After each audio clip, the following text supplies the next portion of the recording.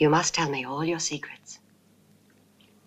Remember, we must share everything together.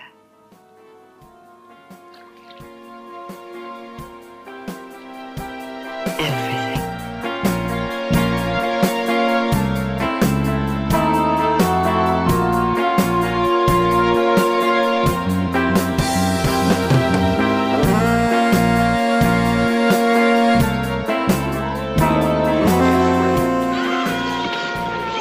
Voodoo is blue.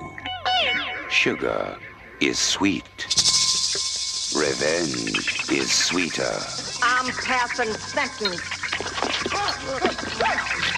Meet Sugar Hill. No, please. Not a place, but a brand new face. My friends call me Sugar. The foxiest, Looking for anything special? sexiest, deadliest chick in town.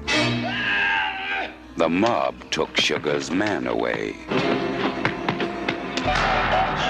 And now she's gonna make them pay. I want them dead.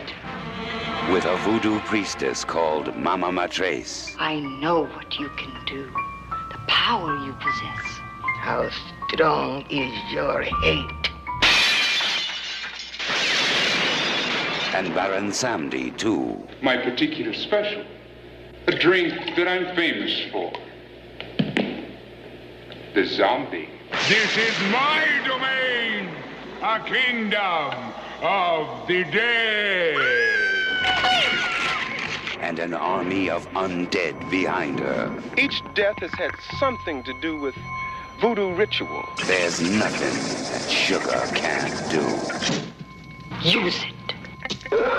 The mob has never seen anything like Sugar Hill and her zombie hitmen.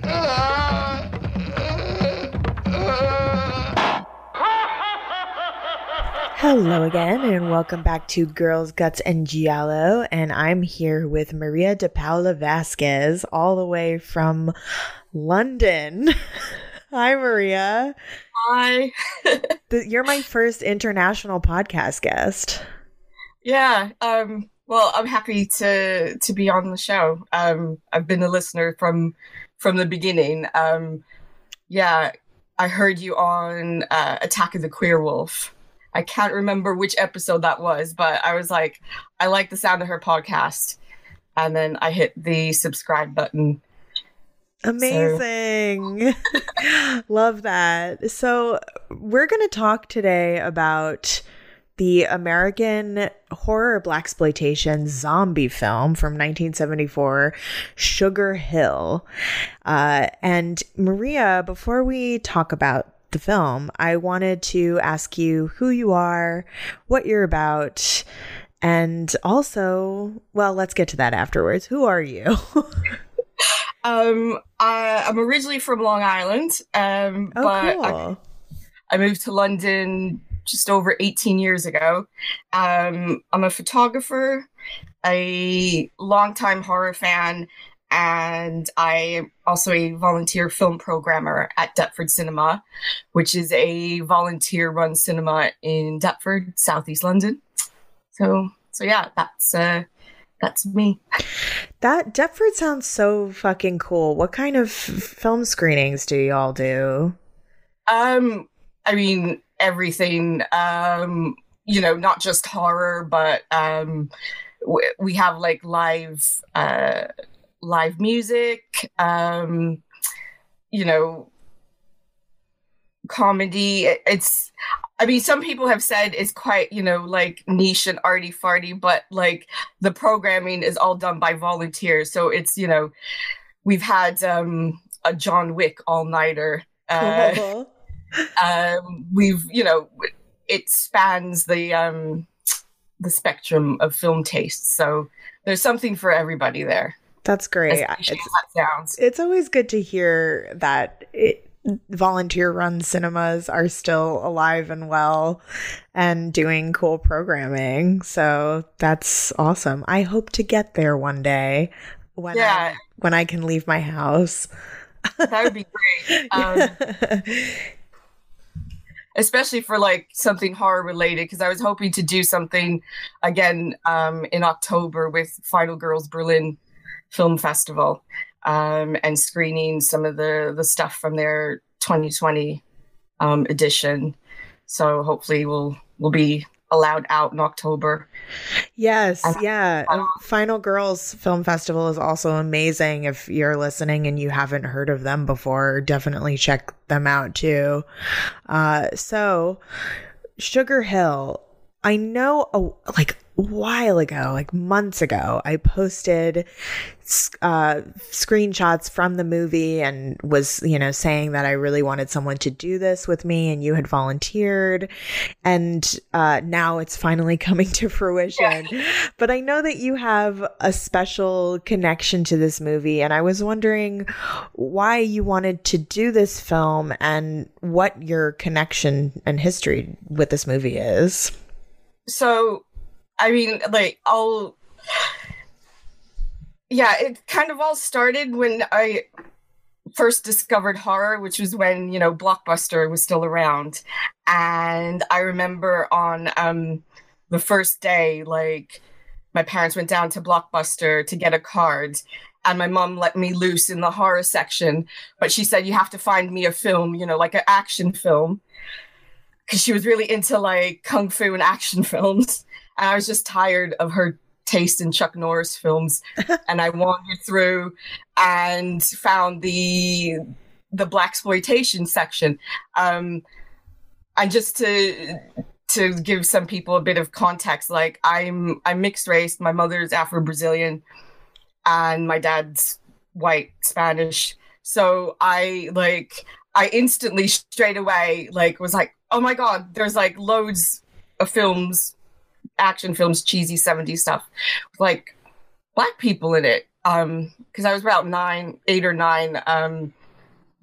When we finally got a VCR and everything.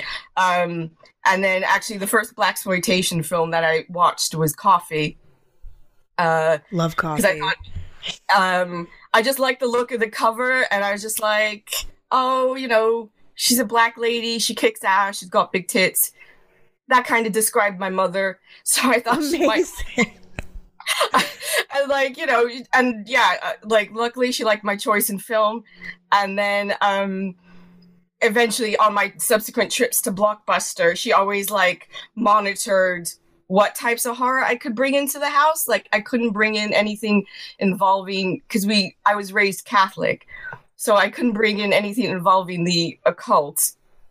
And we had seen like Blackula, but I was like really interested in this idea of like this amazing woman, you know, raising a voodoo army of zombies to avenge her lover's death. So I just waited till my dad took me to Blockbuster, because he never gave a shit about what I watched. So, and then I just snuck that past the censor, i.e. my mother. And I just thought it was amazing. And yeah, like, I just liked how, like, she won in the end. Yes, totally. Yeah, I mean, this film is an iconic blaxploitation heroine film, like Coffee or Foxy Brown. Yeah. And it follows a lot of the same arc as those films do, but the interesting thing about this film is it's also horror, so it's kind of a hybrid genre. So it was directed by Paul Maslansky, and who is best known for the Police Academy movies, actually. And starring Marky Bay as the title character. And the basic plot is that she uses voodoo to get revenge on the people responsible for her boyfriend's death.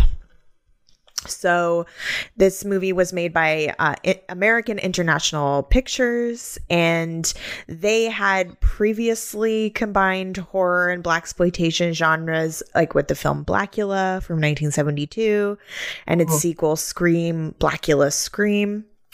So blaxploitation horror is a great subgenre. There's not a ton of films in the subgenre, but I was wondering, this is definitely not even though I love these films, definitely not my area of quote unquote study.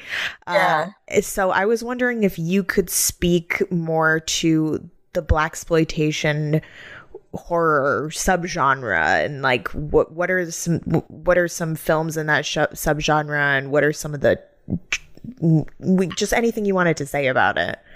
Well, I know that another blaxploitation film, actually, which I only discovered couple weeks ago, was one called Abby. Oh yeah, which Abby. So yeah, like, and how I found it quite interesting because it was after I'd watched Sugar Hill for the second time to take notes. I watched Abby, and I found it really interesting how that kind of delved into the whole the African gods, and like, because growing up Catholic, but obviously coming from this like Afro-Latino like background,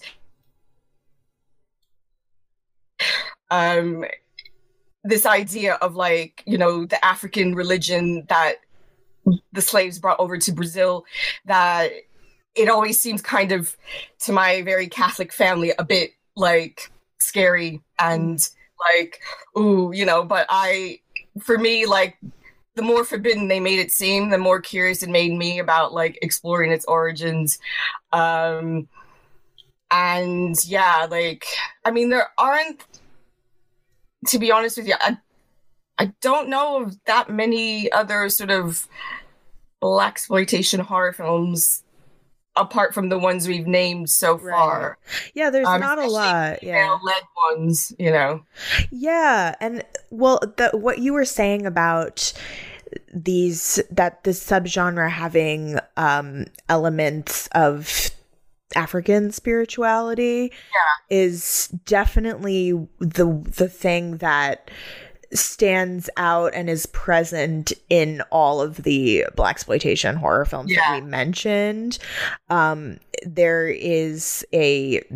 is always the origin of the supernatural elements in it, is this African spirituality, combined with the very of 70s American Black Power sensibility. And of course it's complicated because a lot of the people that were writing and directing these films were white. Like Paul Maslansky is a white man.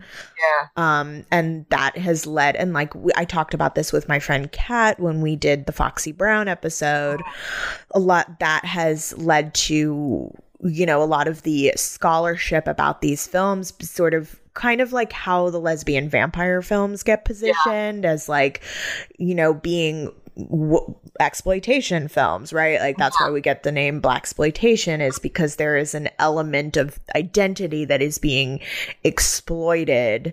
And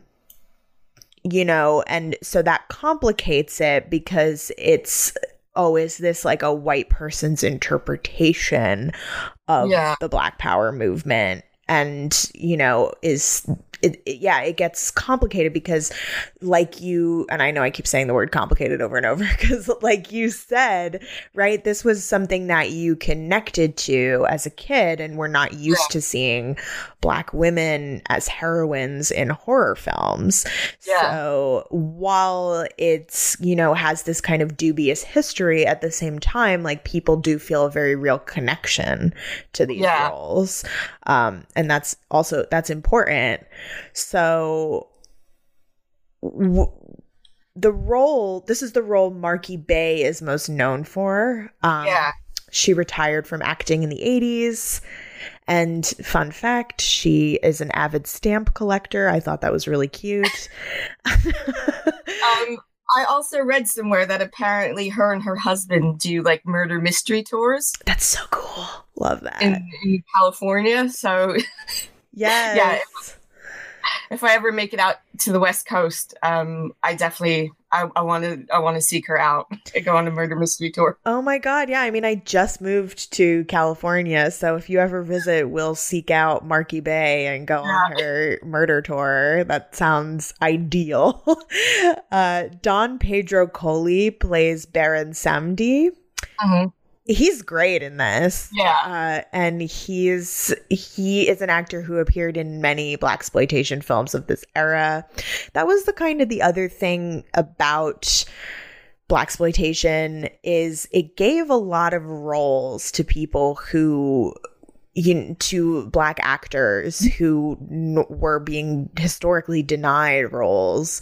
So it gave a lot of roles to these great actors, and we get these great personalities of the era.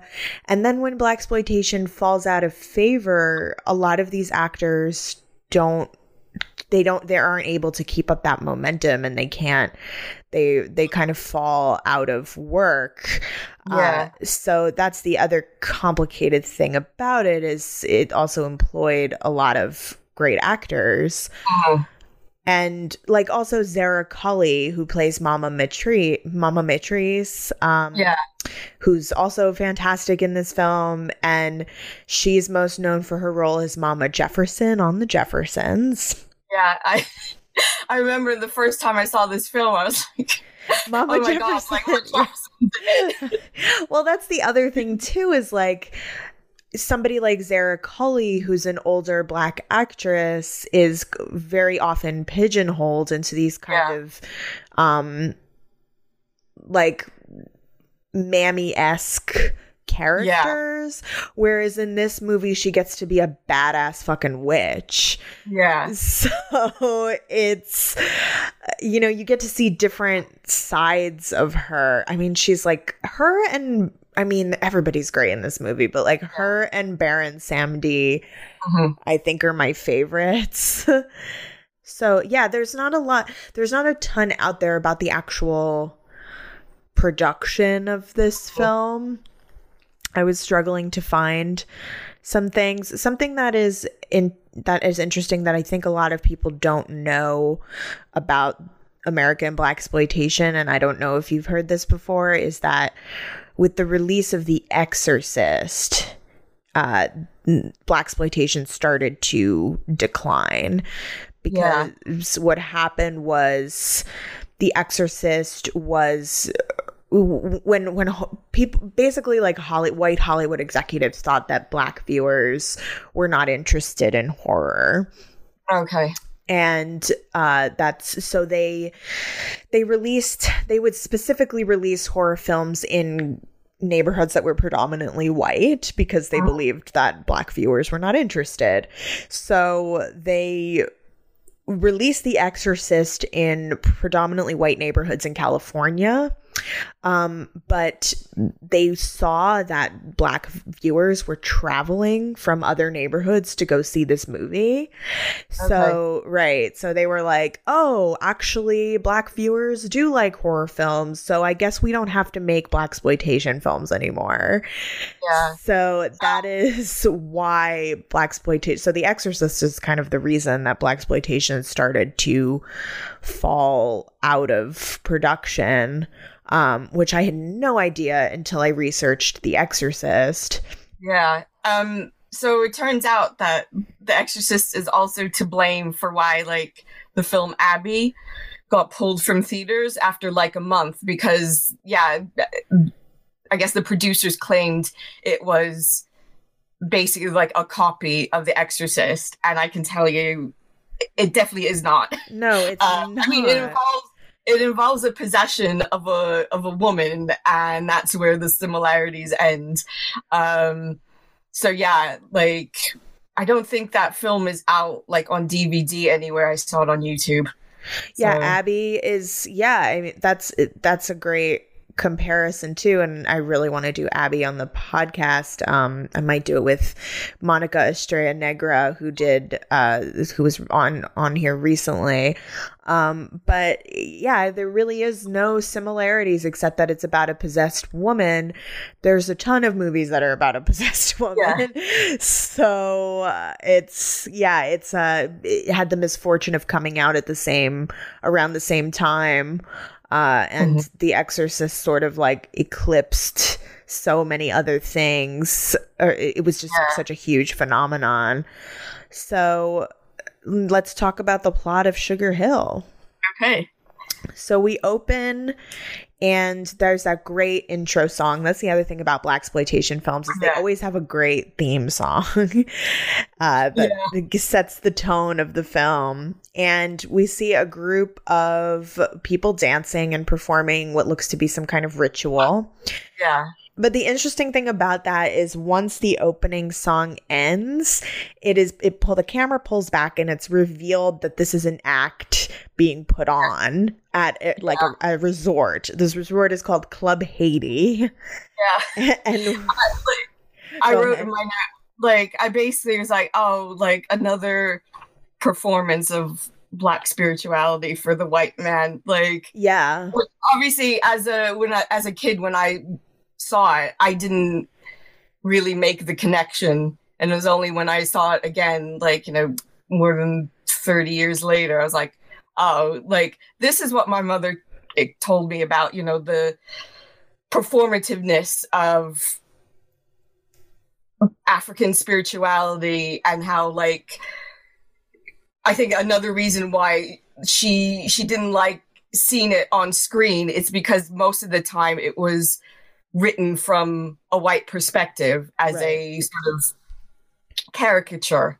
Oh, absolutely. And this movie kind of nods to that. It's like a very clever opening, because when it opens, you are sort of thrust into this and ready to go along for the journey. But then when it pulls back and you see this group of white people clapping and the performers ending their show, I mean, it's very kind of smart, because you're like, wow, you're immediately kind of put in the position of those viewers who were just clapping. So we pan to Sugar, Marky Bay, looking gorgeous in this green outfit. Yeah. Her clothes are everything in this. That's the other thing I love about blaxploitation heroine films is the fucking clothes is just always amazing. And she's sipping a drink. She's approached, everybody's clothes in this are amazing. She's approached by a man in this glittery suit. With these this scalloped lapel. It's so good. And this is her boyfriend Langston. So the other interesting thing about this is Langston, Sugar's boyfriend, is a black man who owns Club Haiti. So he is sort of capitalizing on this and selling it to a white audience.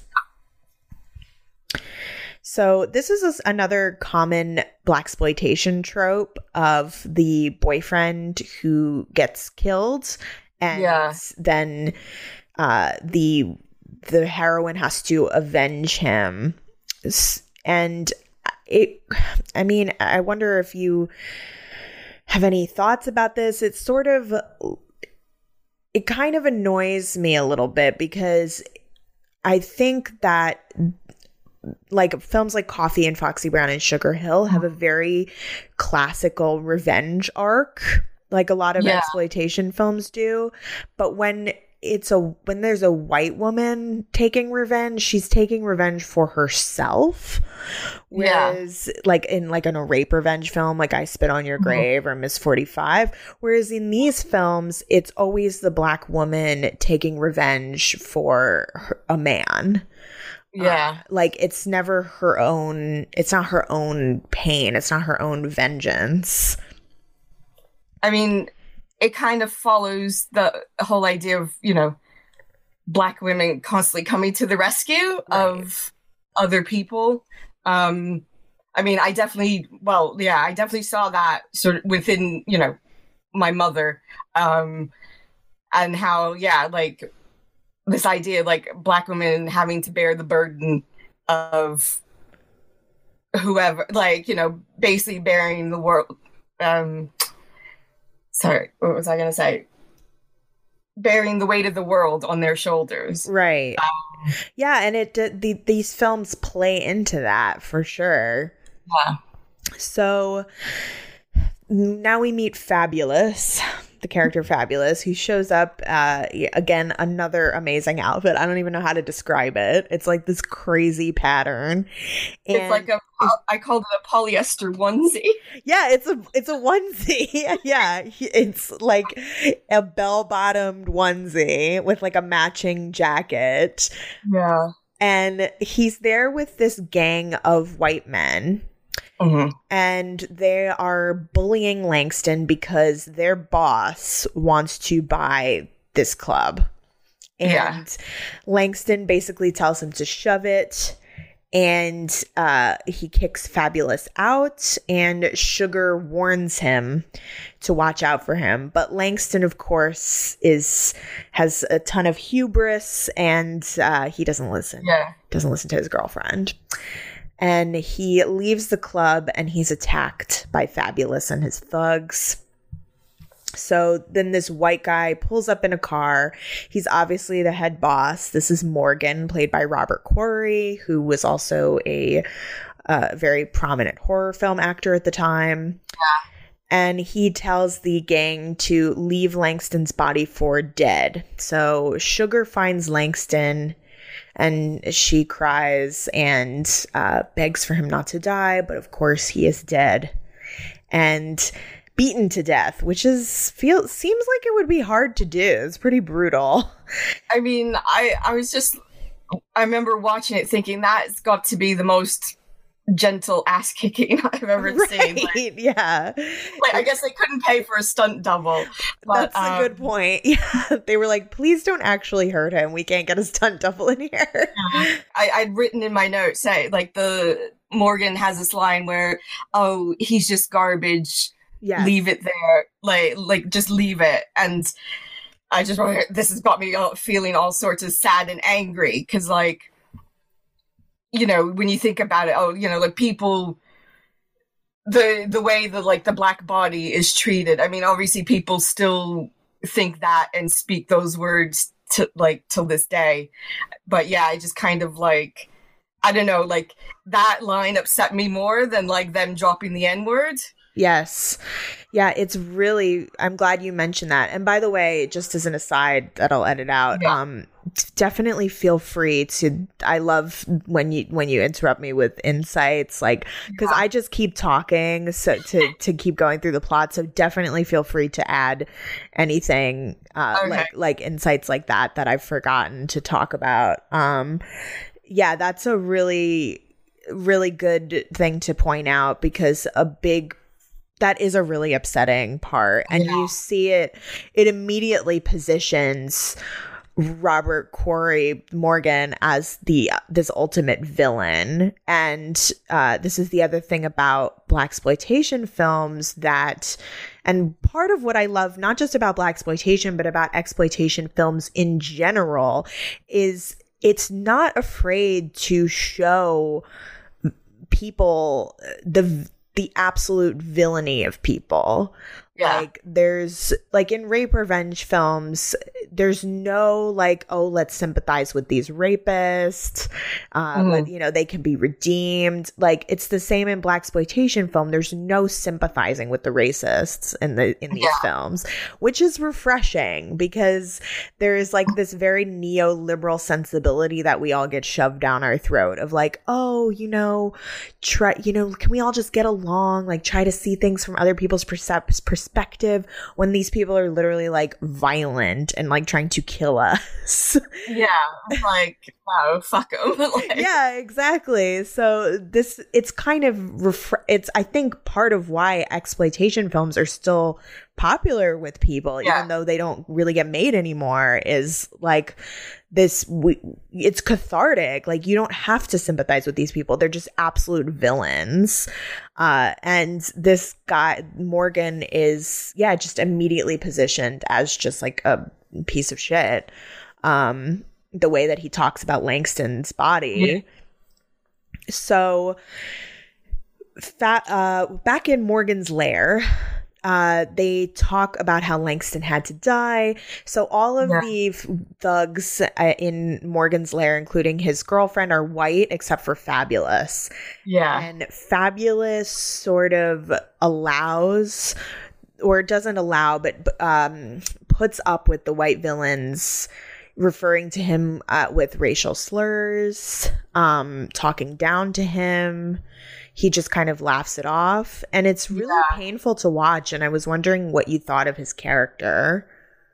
I mean, I know initially when like his intro, when he walks into the club, I was kind of like, oh yeah, like he's the token one, like, you know, the kind of, what's the word I'm looking for?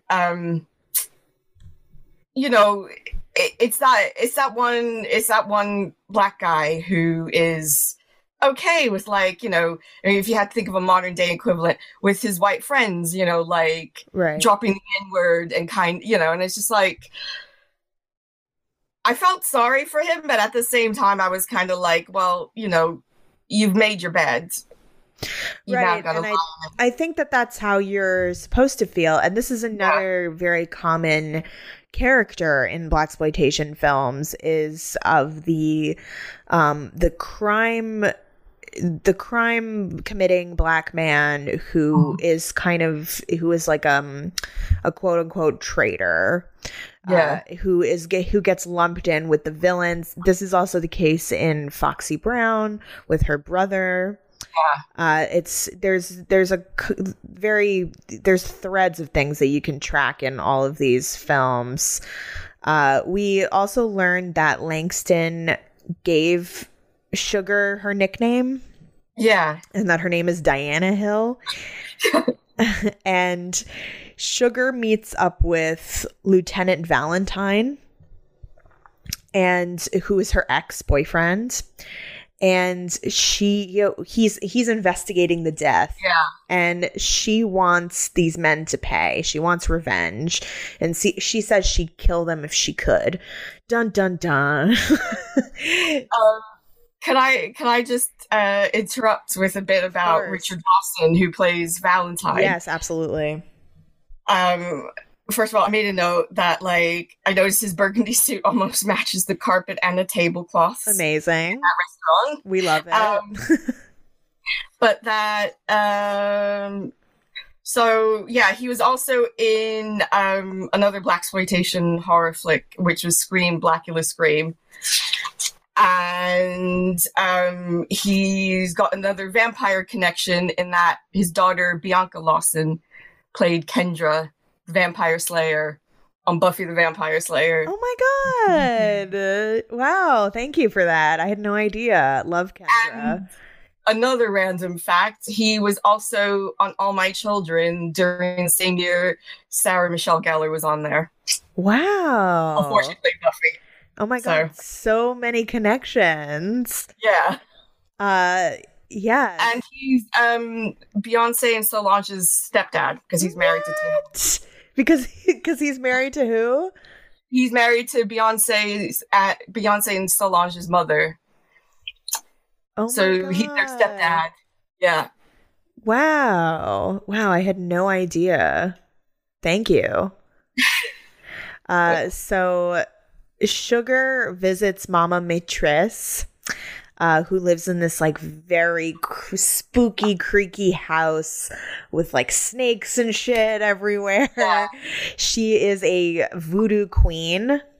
And this is when we meet Zara Cully as Mama Maîtresse. And could you describe Mama Maîtresse for me? She's like this little petite,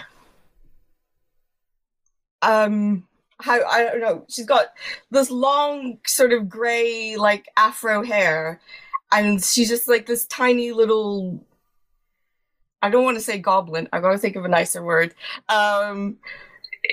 She's just like this tiny little like woman. Just she appears out of nowhere, and she's just in this black sort of, you know, very Victorian like dress, right? And yeah, like I mean, to me, she'll always be Mama Jefferson. Right. Yeah, you're right. She just like appears. Yeah, I just can't describe her any other way apart from that because I grew up watching the Jeffersons. But yeah, she just, it seems like she just materializes out of thin air. Yeah, and she speaks about things very cryptically, and she can sort of like read people's energy. And Sugar asks Mama Maitresse for help getting revenge on Langston's killer. And interestingly, Mama Maitresse is confused because she says Sugar was always a disbeliever. So they're related in some way. Yeah. And but she helps her. And I love this line where she says, "How strong is your hate?" And Sugar says, "As strong as my love was, my hate is stronger." That is just so like, oh, yes. So I'm good. ready to see what damage she can do. Exactly. I'm like, all right. I love a good revenge. Yeah. So Mama performs this ritual with Sugar where she takes Sugar to a swamp with alligators. So the other interesting thing about this film is that it was shot in Houston, Texas. Yeah. And it takes place in Houston, Texas. There's these beautiful shots of nature, and what I like about this film that's unique is it's got this like soft filter, where everything is sort of like lightly out of focus, and it gives it this very like supernatural quality. Sugar, Mama instructs Sugar to kneel as she summons Baron Samedi, who's the Lord of the Dead, and Baron Samedi appears. We also have to describe him because he just looks great. He's got these gold teeth. He's got what you would think of as a very like stereotypical voodoo priest outfit on. And I kind of like in my notes, I kind of described it as like sort of more steampunk. Oh yeah. I don't know. For sure. Like, yeah. Just with the top hat and the cane and everything. But yeah, like, and you know, the sort of the smudged eyeliner look that he's got going on and everything. He looks fucking great. Yeah. He is just like immediately a powerhouse. And he is like very boisterous and like loves to laugh, loves to cackle. And Sugar asks him for the power to destroy her enemies. He is also flanked by his sexy zombie brides, who I'm obsessed with. Well, I'm just wondering, like, I'm fascinated by like how they did those silver eyeballs. Yes. And like, you know, like, oh my God, that like, it looks like it was painfully like just glued on or something. I like, could they even see? But it like, I just like the whole look of the zombie army, because it's not what the zombies. Yeah. It's not what you typically think of. So, yeah. Right. Like, this is when we meet the zombie army. Also, Mama Maitresse says that Baron Samedi is a great lover, and she laughs as if she like knows that for firsthand, which I like to think she does. And Sugar offers her soul in return for his help, and he laughs because he's not interested in souls. But impressed by her, and maybe hoping that she will be one of his new zombie brides, he summons his army of the dead, and we get this amazing sequence of the zombies popping out of the ground, set to this like great music. And the zombies are kind of beautiful, like in this very gothic way. Like they're not, like you said, right? They have those silver eyes. And go ahead. Because I noticed as well that like they've still got the shackles on, because I think Mama Maitresse mentioned that like that graveyard they're basically like the bodies of slaves that died on their way over. And yeah, they were buried there, still in their shackles, which is quite like I don't know. For me, it's just like, wow. It's almost like they were just kind of dumped there. Yes. Yeah. So in the lore of this movie is that the Army of the Dead are enslaved people who were brought over from Guinea. And they died on the way there of fever, and their bodies were dumped in the swamp still with the shackles on. So this is the army. This is Baron Samdi's Army of the Dead. And they're very different than like a George Romero zombie, right? Like there's the way that we like voodoo resurrected zombies in films are very different than Contagion zombies. In that they're controlled by a supernatural element. Contagion zombies are not controlled by anything. They're like feral. They just, they're undead because of a disease. Whereas these zombies, there's like a spiritual religious element to it. And voodoo zombies are typically not like rotted and grotesque in the same way that Contagion zombies are, right? Like the zombies in this are kind of like hauntingly beautiful. Well, go ahead. I was gonna say they still have some sort of humanity to them. Yes. No, that is exactly it. That's really poignant because that is, I believe, very intentional because these zombies are, there is huge historical weight to the reason that they are who they are. And I believe that this portrayal is properly weighted in that there's the zombies are not, you're rooting for them, right? Like they're not scary. Like whereas in Contagion zombie films, like we're supposed to be terrified by it. Like in this film, I feel like we are on the side of the Army of the Dead and Sugar and Baron Samdi and Mama Maitresse, which is very unique for zombie films. So, okay. Sugar zeroes in on her first kill, which is one of the goons, Tank. And this is when the film starts to follow a very typical revenge arc where like each person in this group gets taken out. And he's in charge of a group of men at a shipping dock. And we also see that not only is he a racist goon when he's with Morgan, he's also a racist piece of shit as a boss. Yeah. Because he's basically shaking down these guys, like, for money in order for them to get any shifts, which, I mean, probably nothing's changed today. Right. I'm sure that happens.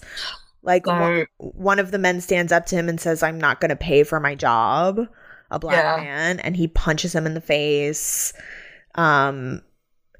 So we're like, this positions us as the audience to be like really ready for this guy to die. And Sugar, go ahead. Sorry. I was also going to say, I noticed that like when he approaches like the group of black guys on the docks, he offers them work on like on a banana. God, I can't even read my handwriting. On like basically on a boat that's like a banana container, and I was just like, was that deliberate? And I was just like, oh, absolutely was. Yeah, it's he's just awful. Yeah. Sugar confronts him in this like abandoned warehouse kind of thing, and she now has on her kill outfit. Yes. Can you describe her kill outfit? So it's like a one piece like white jumpsuit with a very deep V-neck to show off the goods. Yes. And it's got like a red lapel, and I think the cuffs as well like are kind of turned over, and it's got like a red lining and everything. But yeah, that's her killing outfit, which stays impeccably clean. Yes. Throughout the entire time. Not a speck of dirt. Yeah, and she wears this whenever she kills, and she also, very importantly, also has an afro. Yeah. And when she is not killing, she has straight hair. Yeah. And also when I thought that was very important because it positions her very much as this Black Power heroine. Yeah. And this is also something that's super common in movies like Coffy and Foxy Brown, where when the women are like embodying this kind of self-actualized version of themselves, their hair is in an afro. Yeah. And when they're having to code switch and like move more seamlessly in a white society, they have straight hair. Yeah. So the army of the dead descend on him and murder him, and it's very satisfying. And Lieutenant Valentine investigates the murder scene, and he's very puzzled by it. We see that the Tank was brutally decapitated as well. Some good gore there.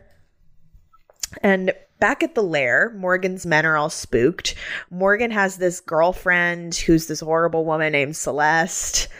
My notes, like I originally like the first time she makes an appearance. Once I also noticed that she drops the most N-words. Oh yeah. Ironically enough, in the film. And then part of me was thinking, oh, is she a Becky or a Karen? And then I was just like, no, she's too old to be a Becky. She's definitely a Karen. Oh, definitely. And then throughout my notes, I just call her Karen. Yeah, this movie made me also want to use Celeste as a... yeah. She's a Celeste. She's so... this is another thing that's very common in blaxploitation films that is also like true to life, is she's extremely jealous of Sugar, and that is a huge part of her hatred to her. Like, she is a violent racist, and she's jealous of what she perceives to be a sexual threat. So Valentine brings an object that was left at the scene to a forensics person who confirms that they are slave shackles and that kids find them a lot in the swamps, which was very unsettling to hear. Yeah. And he's more concerned with the mold and dead skin that he found on Tank's neck, which came from a non-living person. Right. Completely dead tissue. So Sugar goes to Morgan's lair and pretends to be friendly, like she's going to sell him the club. Yeah. Celeste is obviously racist again. Refuses to get Sugar a drink. Yeah. And she tells Morgan that Langston left Club Haiti to her. And Morgan tries to get her to sell him the club by belittling her. Sugar leaves. Morgan says she is foxy, and he's like into her. And Celeste is super jealous. So and drops another N-bomb. And drops more N-words, yes. And Celeste... I was also like, when you're watching a movie and like a white person is just like a little too comfortable saying the N-word. I was like, like she's saying this a lot. Yeah. And Celeste storms into Club Haiti and she tries to intimidate Sugar, who isn't fazed. But when Celeste calls her the N-word again, Sugar slaps her in the face and they fight. And Sugar kicks her ass. I know.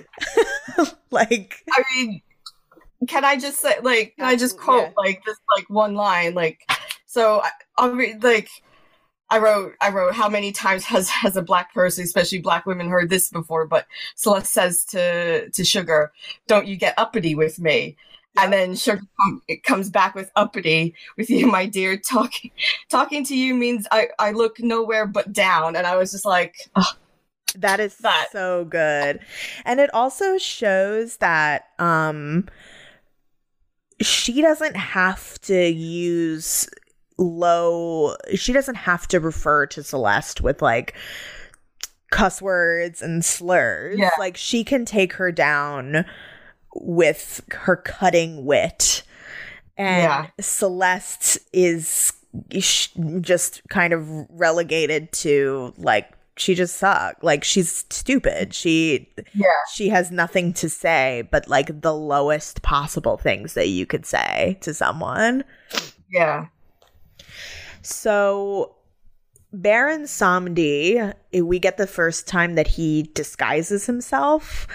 He starts to help Sugar more, and he starts to disguise himself as like working class people to lure these goons to their death. And he like code switches, like he pretends to speak in a completely different way than he actually does, so that the goons, you know, see him a certain way and see him as kind of servile and follow him.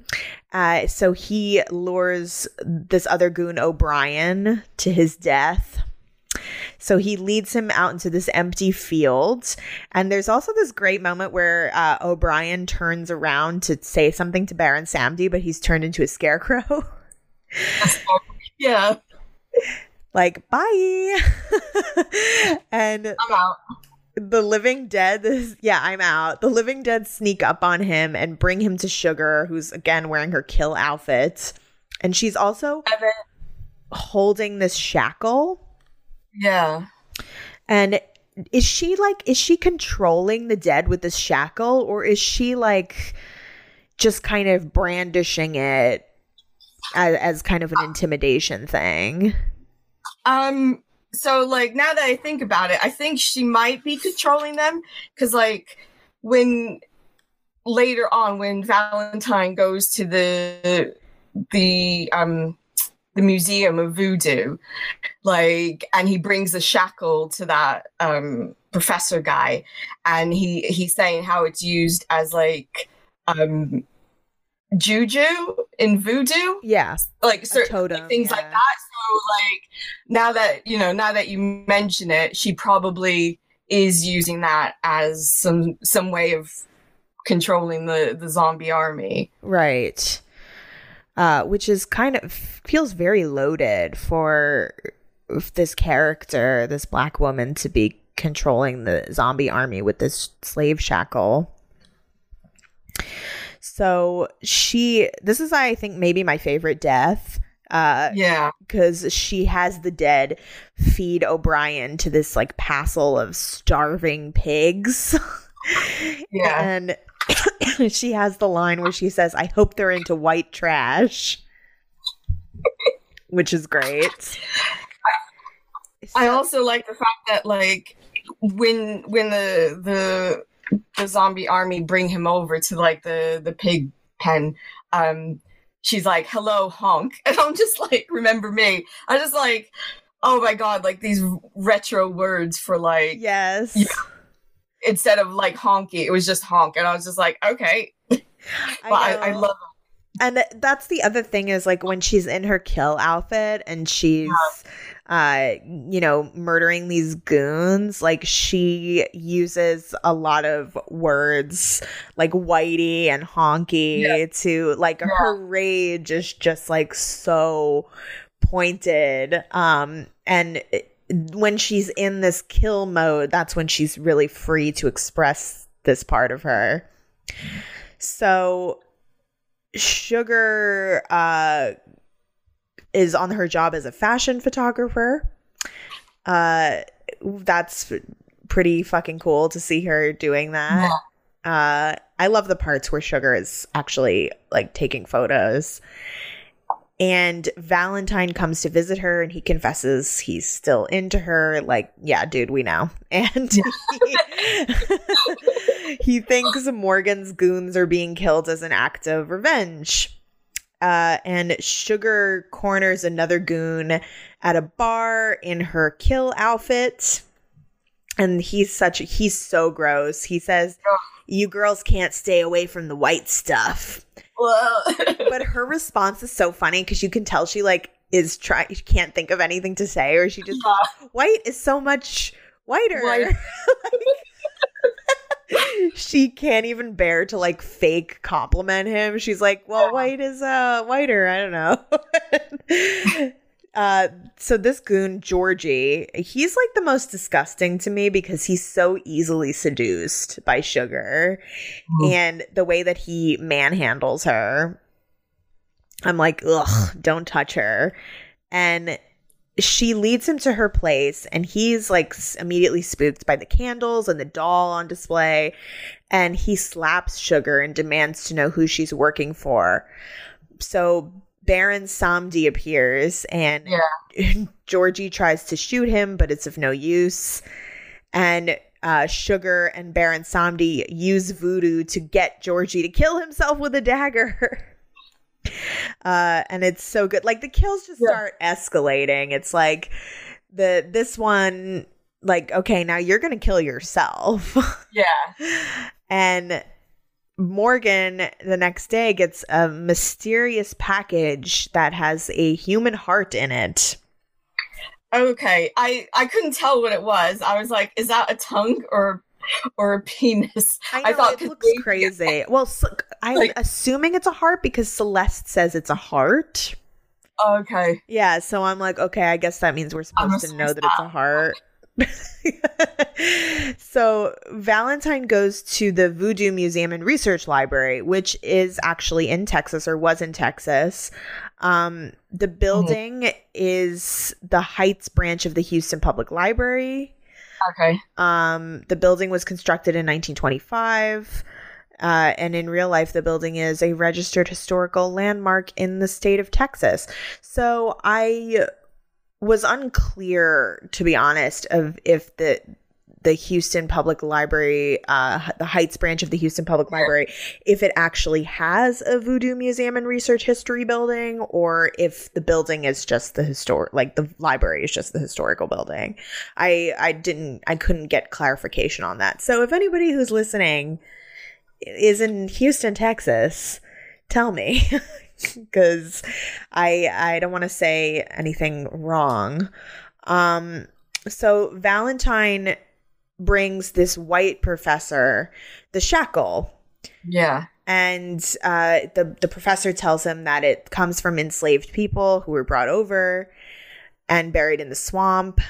And Valentine's reaction, I felt, was very poignant. Like he shakes his head in like just pain and disgust for that history.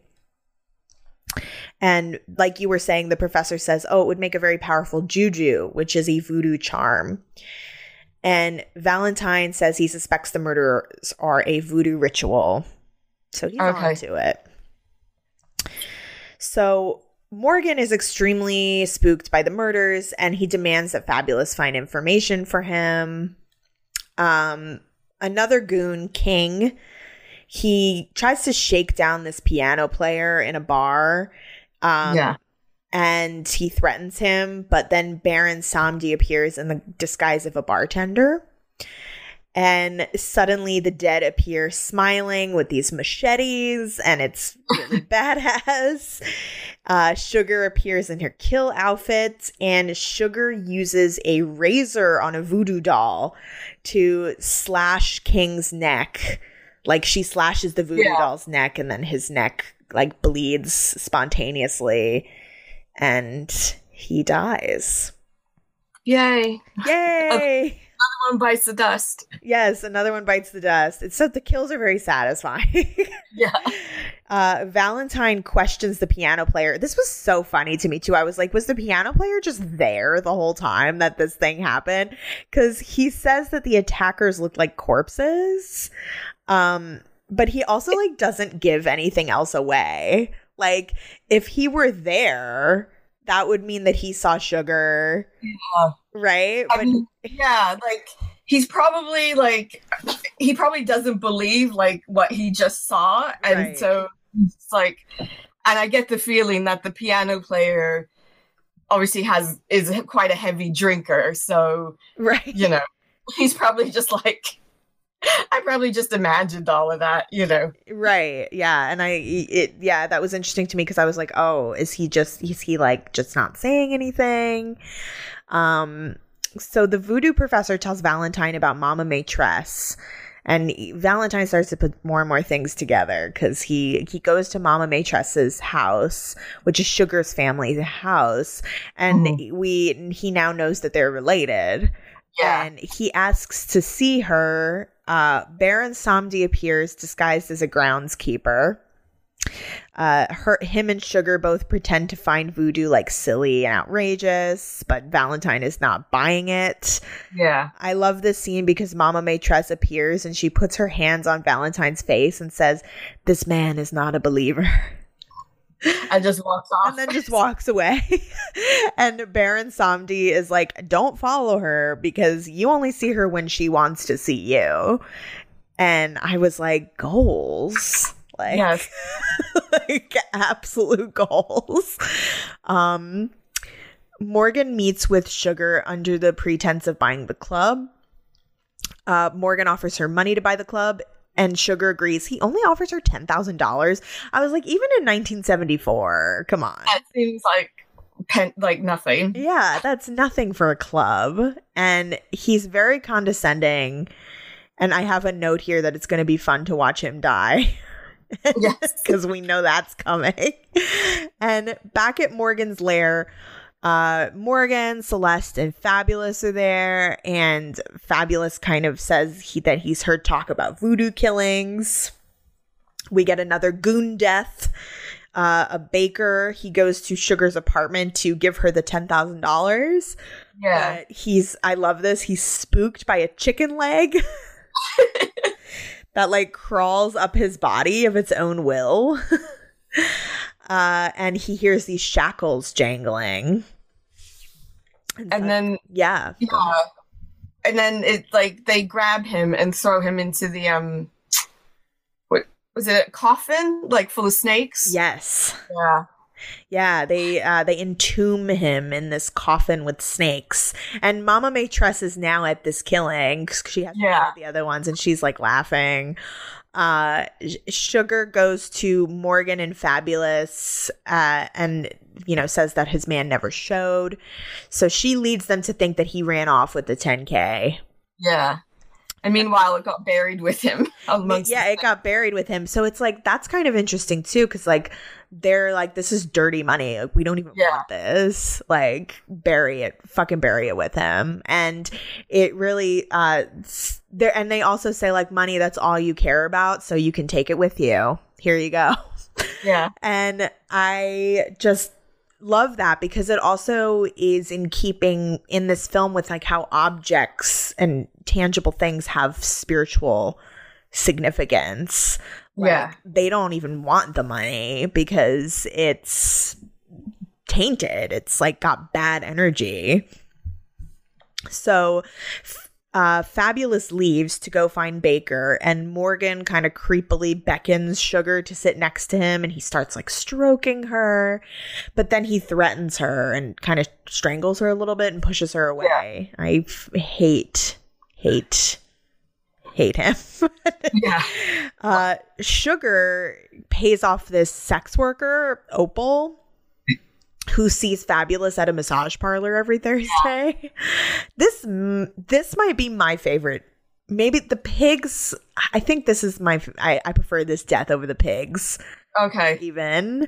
I know it's just like very funny the way that it plays out. And so Fabulous shows up for his appointment, and Baron Samdi is there as the desk clerk. And he tells Fabulous he's going to be seeing someone else today. So as Fabulous is like face down and naked, Sugar enters from behind and pretends to be a massage girl, and she starts rubbing him. And Sugar asks Fabulous if he'd like multiple women to work on him. And he, like, of course agrees, thinking he's extremely lucky. And we get this great close-up of Fabulous where he's like, where are you? Like, come on, I'm getting lonely. And then we see the hands of the dead. Yeah, and it's the zombie bride's turn to like... It's the zombie bride's like stroking him. Yeah. And he's like, oh, why are your hands so cold? Yeah, and he's like, stop it, be gentle with me. And when he turns over, there's this great shot of the zombie bride like descending on him from above. It's such an iconic shot. And Sugar, so that's how he dies. Yeah. By Fabulous. By Fabulous. So Sugar asks Baron Samdi to use a voodoo doll on Valentine because he is on to them. So she wants to take him out, but she doesn't want to kill him, and she doesn't want him to have any pain. So Baron Samdi sticks a pin in the doll's leg, which causes him to fall down the stairs and break his leg and takes him out of commission. So Sugar visits Valentine in the hospital, and he is definitely still on to her. Sugar calls Morgan to lure him to her turf. And now we get Morgan's epic death scene where he pulls up with Celeste to Mama Maitresse's house. Celeste is too scared to go inside. Morgan goes inside and is attacked by the dead. And Celeste is attacked by the dead in the car. Yeah, by the zombie brides. By the zombie brides. Very poetic that Celeste is specifically attacked not just by the dead enslaved people, but by Black women. Yeah. Which is like her biggest fear. Yeah. And Morgan sees all his dead goons sitting around a table with Sugar at the head. And which is so delicious. Like, ooh, you know, like I control them now. And he jumps through a window to get away and runs, but Sugar and the dead find him and surround him with their torches. Yeah. Morgan tries to run, but he falls over the ledge into this like sludgy swamp. What is up with that swamp? I don't know, like, it's not quicksand. I don't know what it is, but is it supposed to be like the decomposed bodies of the enslaved? I don't know. I mean, it just seems like some sort of weird, boggy. It's like this haunted bog. Yeah. Yeah. That like pulls him under. And he screams and drowns to death. And yay! Also in the terrible review I read, the writer was like, oh, the killings are so cold that by the end you're sort of like rooting for the villain, the white villains. And I was like, no, you're not. Like, who would be rooting for these people? Like, I am so happy when they all die. And I mean, I don't like, yeah, it sounds about white, like, with that review. I mean, just yeah, like where exactly? Who? And Baron Samdi laughs and praises Sugar on her revenge, and he's like, well, you know, it's over. You know, how are you going to pay me? And Sugar uses the still alive Celeste as the price for their bargain. So he's going to make her a zombie bride. And he's like, I would prefer you, but I'll take her. And he gives her to Baron Samdi, and he carries her away. And it's great. He like carries her away into the beyond, which is this like purple, light, misty area. Yeah. And Sugar says, "It's over, Mama. You can rest now." And she looks off into the distance. And I was wondering, and the film ends, and I was wondering what you make of the way that Sugar looks off into the distance at the end. How do you read her expression there? I think, I kind of read it as her just being relieved, it's finally over. Right. And she got exactly what she wanted, which was, to avenge her boyfriend's death. I don't know, I felt it quite abrupt, the ending, really. But at the same time, it's after that, where else could you go with it? I think it's probably the perfect, her job is done, Right. Yeah, it's very, very cathartic. It's just, I find it a very satisfying ending. I also like that it ends with the relationship between her and Mama Maitresse, because I feel like that relationship is very interesting in the film. And I like that Mama Maitresse stays a central character throughout, as opposed to just being sort of the spiritual harbinger that just kind of pops in, and she's definitely part of this. So that is Sugar Hill. Where can people find you on social media if you want them to? Right. So I've got a Twitter account, but I don't really use it that much. I prefer Instagram. I've got 2 accounts, which is the first one is MDV_1405, and then I've got another Instagram account which is MDV_photos. And then I kind of just wanted to let people know a bit more if they want to know a bit more about Deptford Cinema. Absolutely, the website's deptfordcinema.org. Obviously we're closed down now because of the coronavirus. But we've currently got a DC On Demand, which is a streaming service curated by the volunteers, where you can for £2 you can rent films, indie films, student films, that have basically it's content that's been curated by all the volunteers, because we want to keep a connection with our with the people that come to the cinema, with the local community, and obviously the wider community, people who aren't based in London. And we're also hopefully sometime in May, we'll be doing our own podcast, which will be I think each episode is going to be essentially run how the cinemas run. It's going to be curated by a volunteer, and it's going to be basically open to anything related to cinema. I know the episode that I'm planning is definitely going to be related to horror. Amazing. So yeah, I'm working on that. Awesome. You can find Deptford Cinema on Twitter and on Instagram as well. Amazing.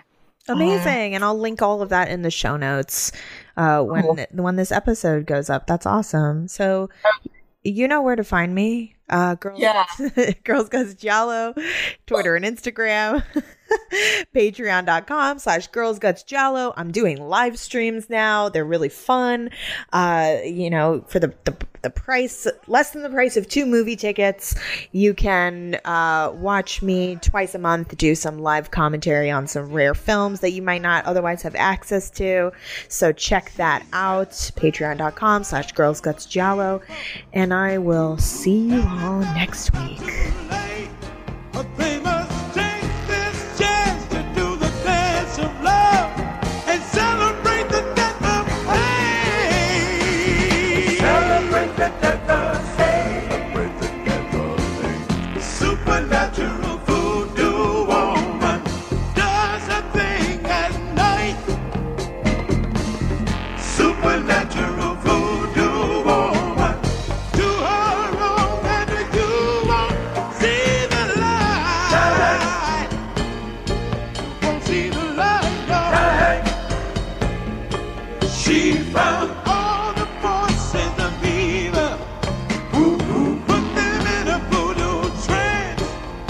She used all the tools to put the fool away. And evil never had a chance. No. She do voodoo, oh yeah. She do voodoo on you. She do voodoo, oh yeah. She do voodoo on you. Supernatural voodoo woman does a thing at night.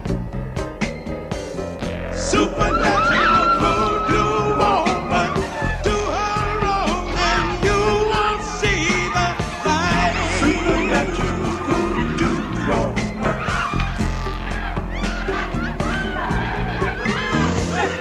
Supernatural voodoo woman.